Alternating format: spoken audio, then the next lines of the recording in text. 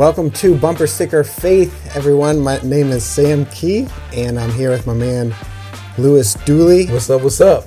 And we're here to do another episode of Bumper Sticker Faith. It is Bump Day here, where we're... What's up, brother? Where we're Bump Day, that's filming right. from. And I'm saying, before you let the cat out the bag, I got a question for you. Cat, get back in there. We're gonna move a little bit different this morning. So let me ask you a question, man. It's a pretty serious question. Not that our stuff isn't serious, but this might be one of the most serious episodes we've done. How much does your life mean to you? It's everything to me. Okay. What about your sons' lives? You got two sons, right? How much do their lives mean to you? Those are probably even more. Even more. Absolutely. And I figured like I knew the answer to those questions, but that's leading us to our topic today. One last question. At what age did their lives matter most? Yeah, that seems to be a trick question too, because there's at every stage of every age, it's mattered, whether they were 6 months old or 6 weeks old, not even born yet. Like it all mattered, because without that, they wouldn't obviously be who they are today and how they are today. So in the womb actually mattered. Yeah, absolutely. In the womb, there was value. Absolutely. I mean, our prayers for them started when they were in the womb still. Yeah. So if you haven't figured it out yet, today we're talking about abortion. And I just thought, to frame things up today, let's just think about life. Let's think about our lives. If you have children, let's think about their lives. I don't have any children of my own. But I've been around many people who do. And you are alive. And I am alive. I was a child. I was in the womb one day. Man. And I'm glad that, I wasn't like averted or aborted, because I wouldn't even be here. Yeah. But, I was thinking miscarriages. I know in the church, I can recall a handful of people over the years I've known, and it's pretty devastating, man. Yeah, it is. Like, before I really encountered that in my life, I knew what the word meant, but I grew up thinking abortion was like cool. Like it's no big deal. As a matter of fact, there were several times where before I went to prison, when I was in my major heathen days, where a girl thought she was pregnant, and I was like, man, let's go get an abortion. So I was one of those type of guys. I didn't value that life because I figured if it wasn't breathing, it wasn't alive. That was my thoughts back then. But people get really, really worked up, and it means so much that people even I've seen have birthdays. They'll literally have a birthday for a child that was a miscarriage. Yeah. And so what are your thoughts on that? Like, I have a couple of friends who have just recently gone through that. And one of them actually wrote a song for his child and for the situation that they went through. And it's just devastating to listen to because it's real pain. It's real hurt, real loss, and we can't minimize it. Yeah, people have names picked out. I mean, there's all sorts of things I've heard. And if anyone that's watching or listening to this, if that's happened to you, man, like our hearts go out to you. Like in no means are we speaking negatively about that. Like we validate and we value you and your child, that wasn't born. And so, but like that speaks to the people where they're really maybe no fault of their own that happened. But the people who do like have an abortion with the intent, like in my frame of thought, it's really their lack of the value of a life. And I know it gets to the question of, well, when is it a living, existing being? That's not the rabbit trail of the argument I really want to talk about today. It's really just valuing life. So, like, what's the difference between, is that like the question you're posing? Like you have this one person that really wants their child, but it's miscarried and lost. Another person who doesn't want it and aborts it. Like, what's the difference between those two? Why is one valued and the other? I think that, well, for one, like both are a consequence of something happening, right? Like sex happened and now pregnancy is taking place. So one values and wants the consequence and the other doesn't, and it would be looked at as a mistake or something that just isn't wanted and is not good. And so I think one, the person's perspective of how that pregnancy took place is really the crux of the whole thing, or maybe part of the crux. There's some extenuating circumstances where a woman may end up pregnant and wasn't for the way it happened, and for anybody that had that happen to them, our hearts go out to you like just as much, maybe even more, because that was something to no fault of your own, and again, like, I don't really want to go down that trail again, because I think those type of pregnancies are more rare than the ones that we see every day. 98% are elective. 98% plus are elective. Okay. Abortions. Well, that's a good stat. Yeah. That's a good stat. I could go down that. I could go down that little rabbit hole for a minute too, about the person who aborts because maybe it was incest or rape, or like that is a traumatic and tragic thing. But the question that I would ask, and what that kind of abortion assumes, is that what's going to happen and what's best for you.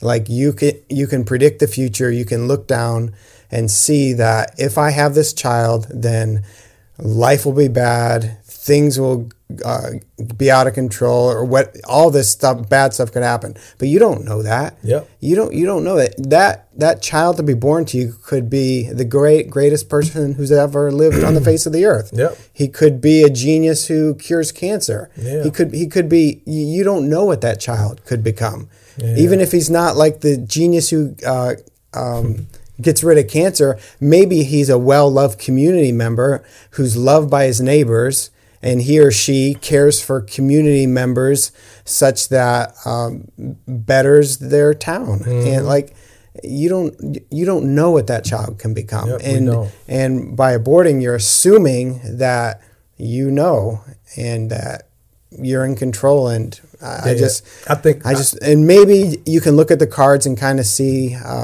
what's in your favor or not, but ultimately we have to admit we don't know. I think that another reason that people may be so quick to have an abortion or not value life is that they don't place much value in the giver of life. Okay. And I know that there's plenty of people who are legitimately Christians who may be for abortions, but to those people, I would want to ask the question, like, who is the author of life? Who's the giver of life?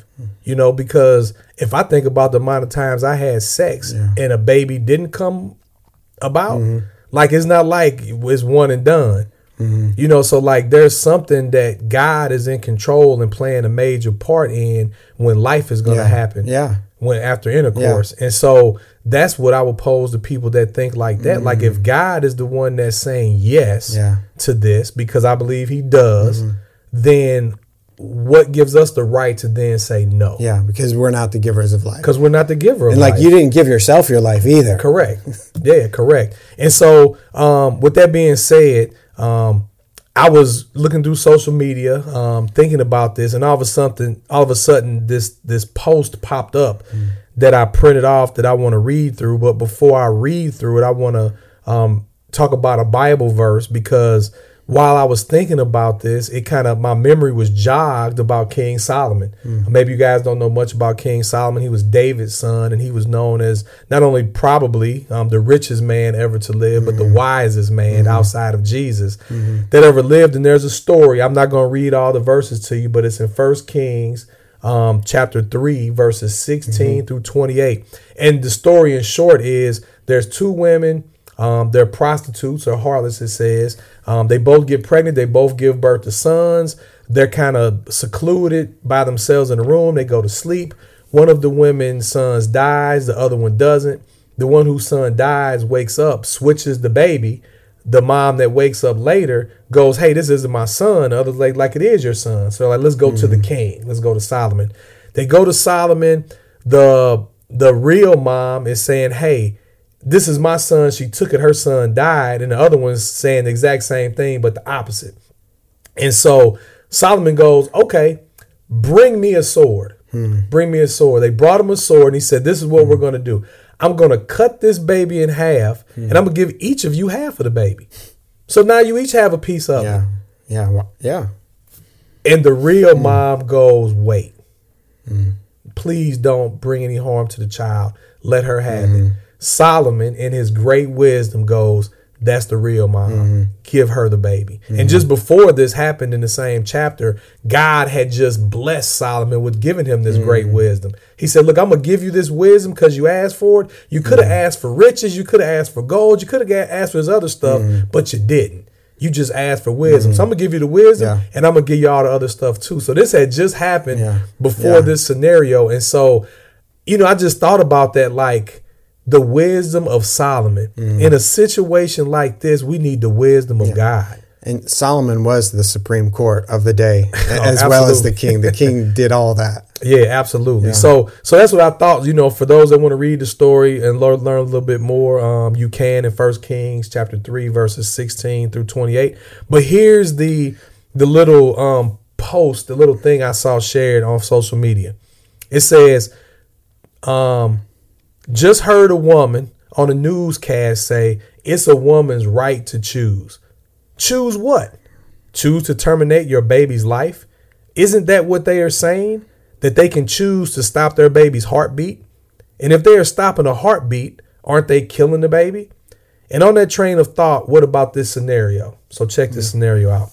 A pregnant married woman is walking down the street and a person with a gun shoots her in the abdomen, killing the unborn child. She and her husband wanted that baby so much. Perhaps they even went through in vitro fertilization just to have that baby.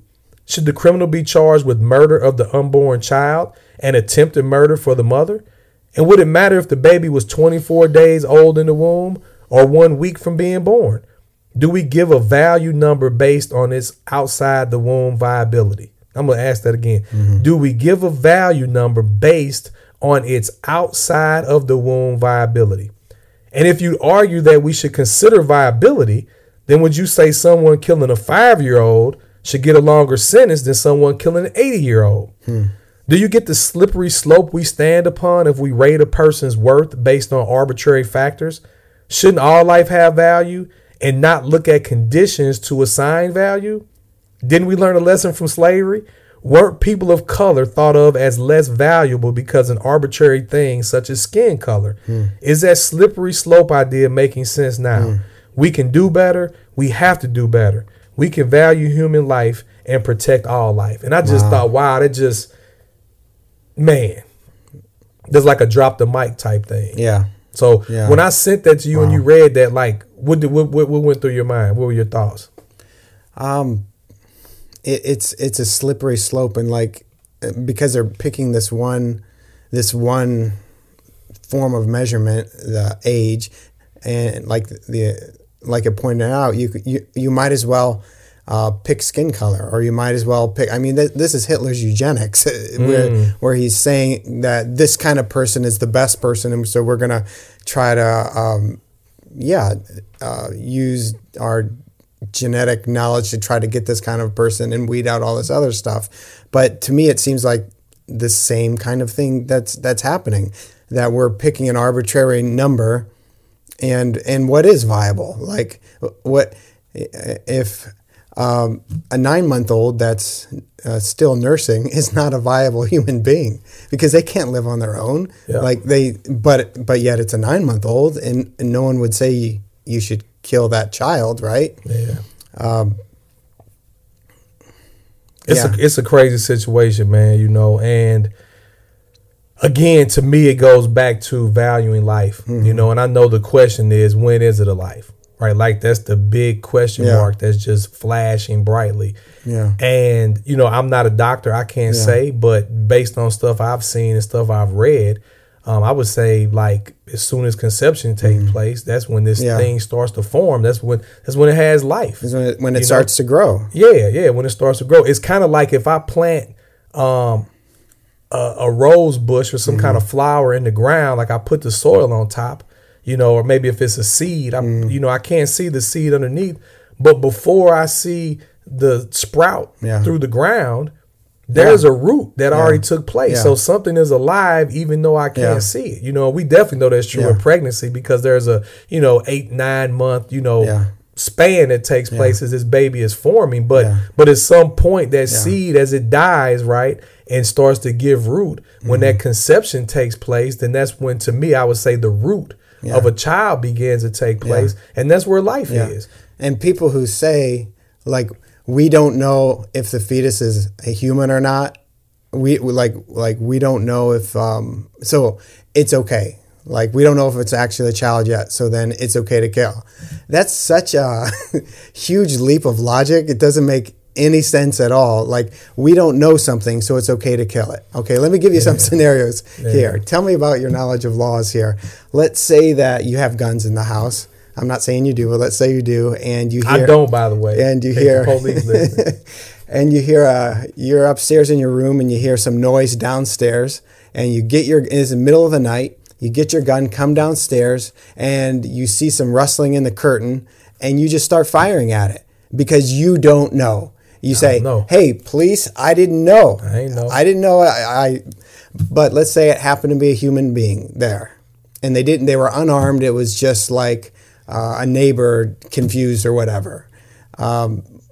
What would be the charge against you? Would you be let off if you killed that person?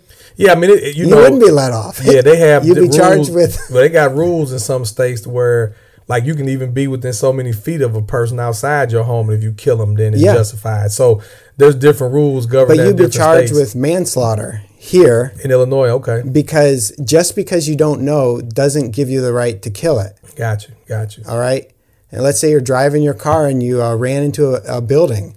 And you killed some people. Yeah. And you're like, I didn't know there were people inside. Yeah, so ignorance isn't a defense. Yeah, ignorance isn't a defense. Yeah. It's never a defense. You're still guilty. Yeah. And so to say, well, we don't know if this is a child or not. Okay, let's say you don't know. Yeah. Let's say nobody knows. It doesn't make it okay to kill the child, to kill that thing. Yeah. Well, it just goes to show you how much people are in defiance of God. And what he wants and his just and his righteousness, because again, it goes back to consequences, right? A pregnancy is a consequence of sex, and consequences can be good or bad, and if you choose to be sexually active, there's a chance that you can become pregnant. Yep. And I get it, right? I'm a man. I'm speaking from a man's point of view, but I'm definitely trying to be sensitive to the fact that, there's a woman that's involved in this and that both of us have consented to having sex. And if she gets pregnant,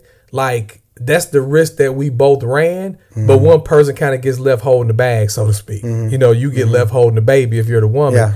That doesn't take away any responsibility from me. But for there to be a choice for either one of those people to say, let's terminate this pregnancy, to me, that comes down to, number one, you probably didn't want it. And number two, you have no form of godly thinking in you because of this. And I love what you said about not knowing. So it makes it okay to terminate this pregnancy, even if we don't know from a fetus standpoint, whether it's alive or if it's like we don't know. So instead of erring on the side of caution, we don't want this consequence. So let's just get rid of it and act like it never happened. Yeah. I mean, that hurts, man. Yeah. That hurts me, even though I'm not in any of those situations, because I think it hurts God. I think it saddens God that we, his creation, are so like feeble-minded and so caught up in our flesh and our sin that we won't even recognize him and what he wants. And for those who aren't Christ followers, it makes all the sense in the world why they're not thinking about God, right? Because they're not following God. Yeah. But for my Christian brothers and sisters who stand like staunch about like pro-choice, like, come on, man. I had even a person who's not a Christian hopefully can understand this.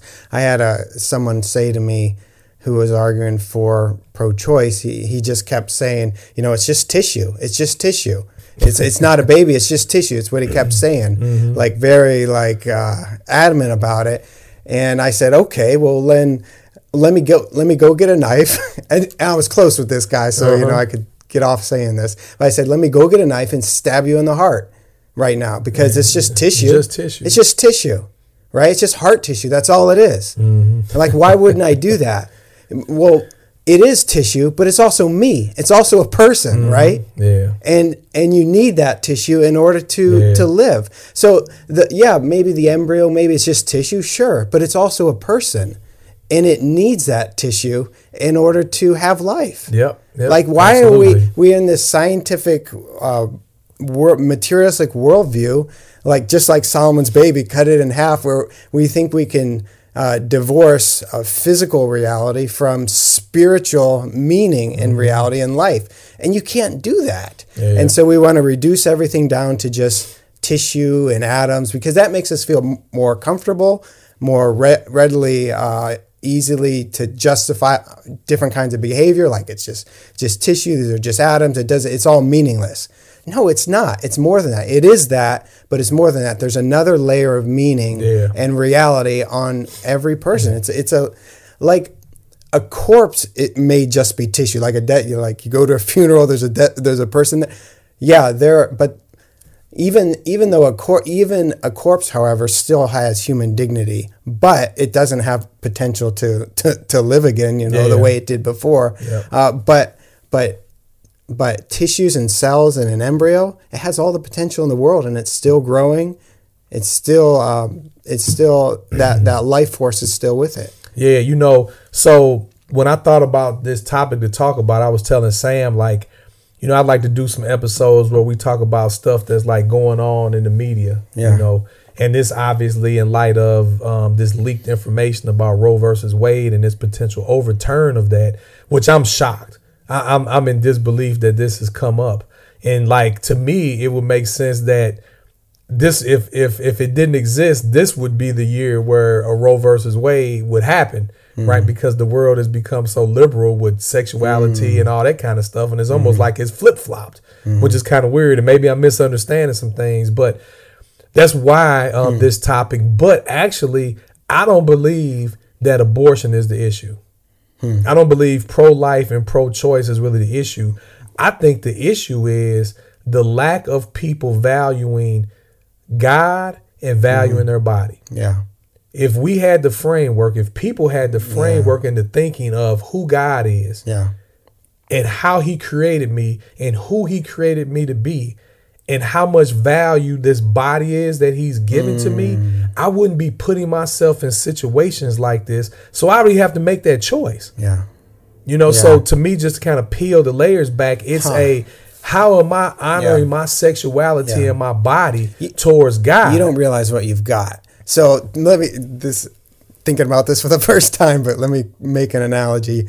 Let's say you have the $6 million. Like, I've been to the car show in Chicago, and they've had like these $6 million cars there. I don't even know what they're called. My son's Bugatti. My son's Bugatti. My sons know what they're called. Yeah, Bugatti. But let's say you have that Bugatti, that $6 million car. Yeah, you would value it. You would treat it much differently. Think about it much differently than anything else probably in your life. Yeah, and that's just a stupid car. Yeah, like, you are the Bugatti plus some. Yeah, every Bugatti. Yeah. Yeah, everybody is a Bugatti.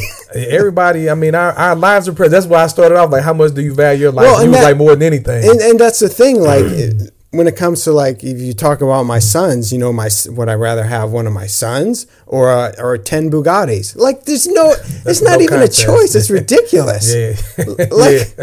Of course my sons. Yeah, so it's the value that we have on ourselves, which leads back to the first question I asked you: how much do you value your life? And to me, that's what it goes back to. And we see biblically when people devalue their bodies, and how it leads to, like, maybe a Sodom and Gomorrah, like what God's view is upon that. And, many people will probably say today we're living in a modern day Sodom and Gomorrah, especially with the transgender and sexuality and all these things that have always existed. This stuff ain't nothing new. It's just that people are putting it out there more. They're not behind closed doors because they're afraid. And it's flip-flop from being, well, people are going to be judgmental towards me, to now people are kind of, coming out the closet, quote unquote, so to speak, and saying, hey, man, middle finger to you if you don't like this. And now I got a whole team of people behind me, and we can crush you. We can cancel you. We can do all this stuff if you ain't rolling with us. And they're kind of taking the government along with them,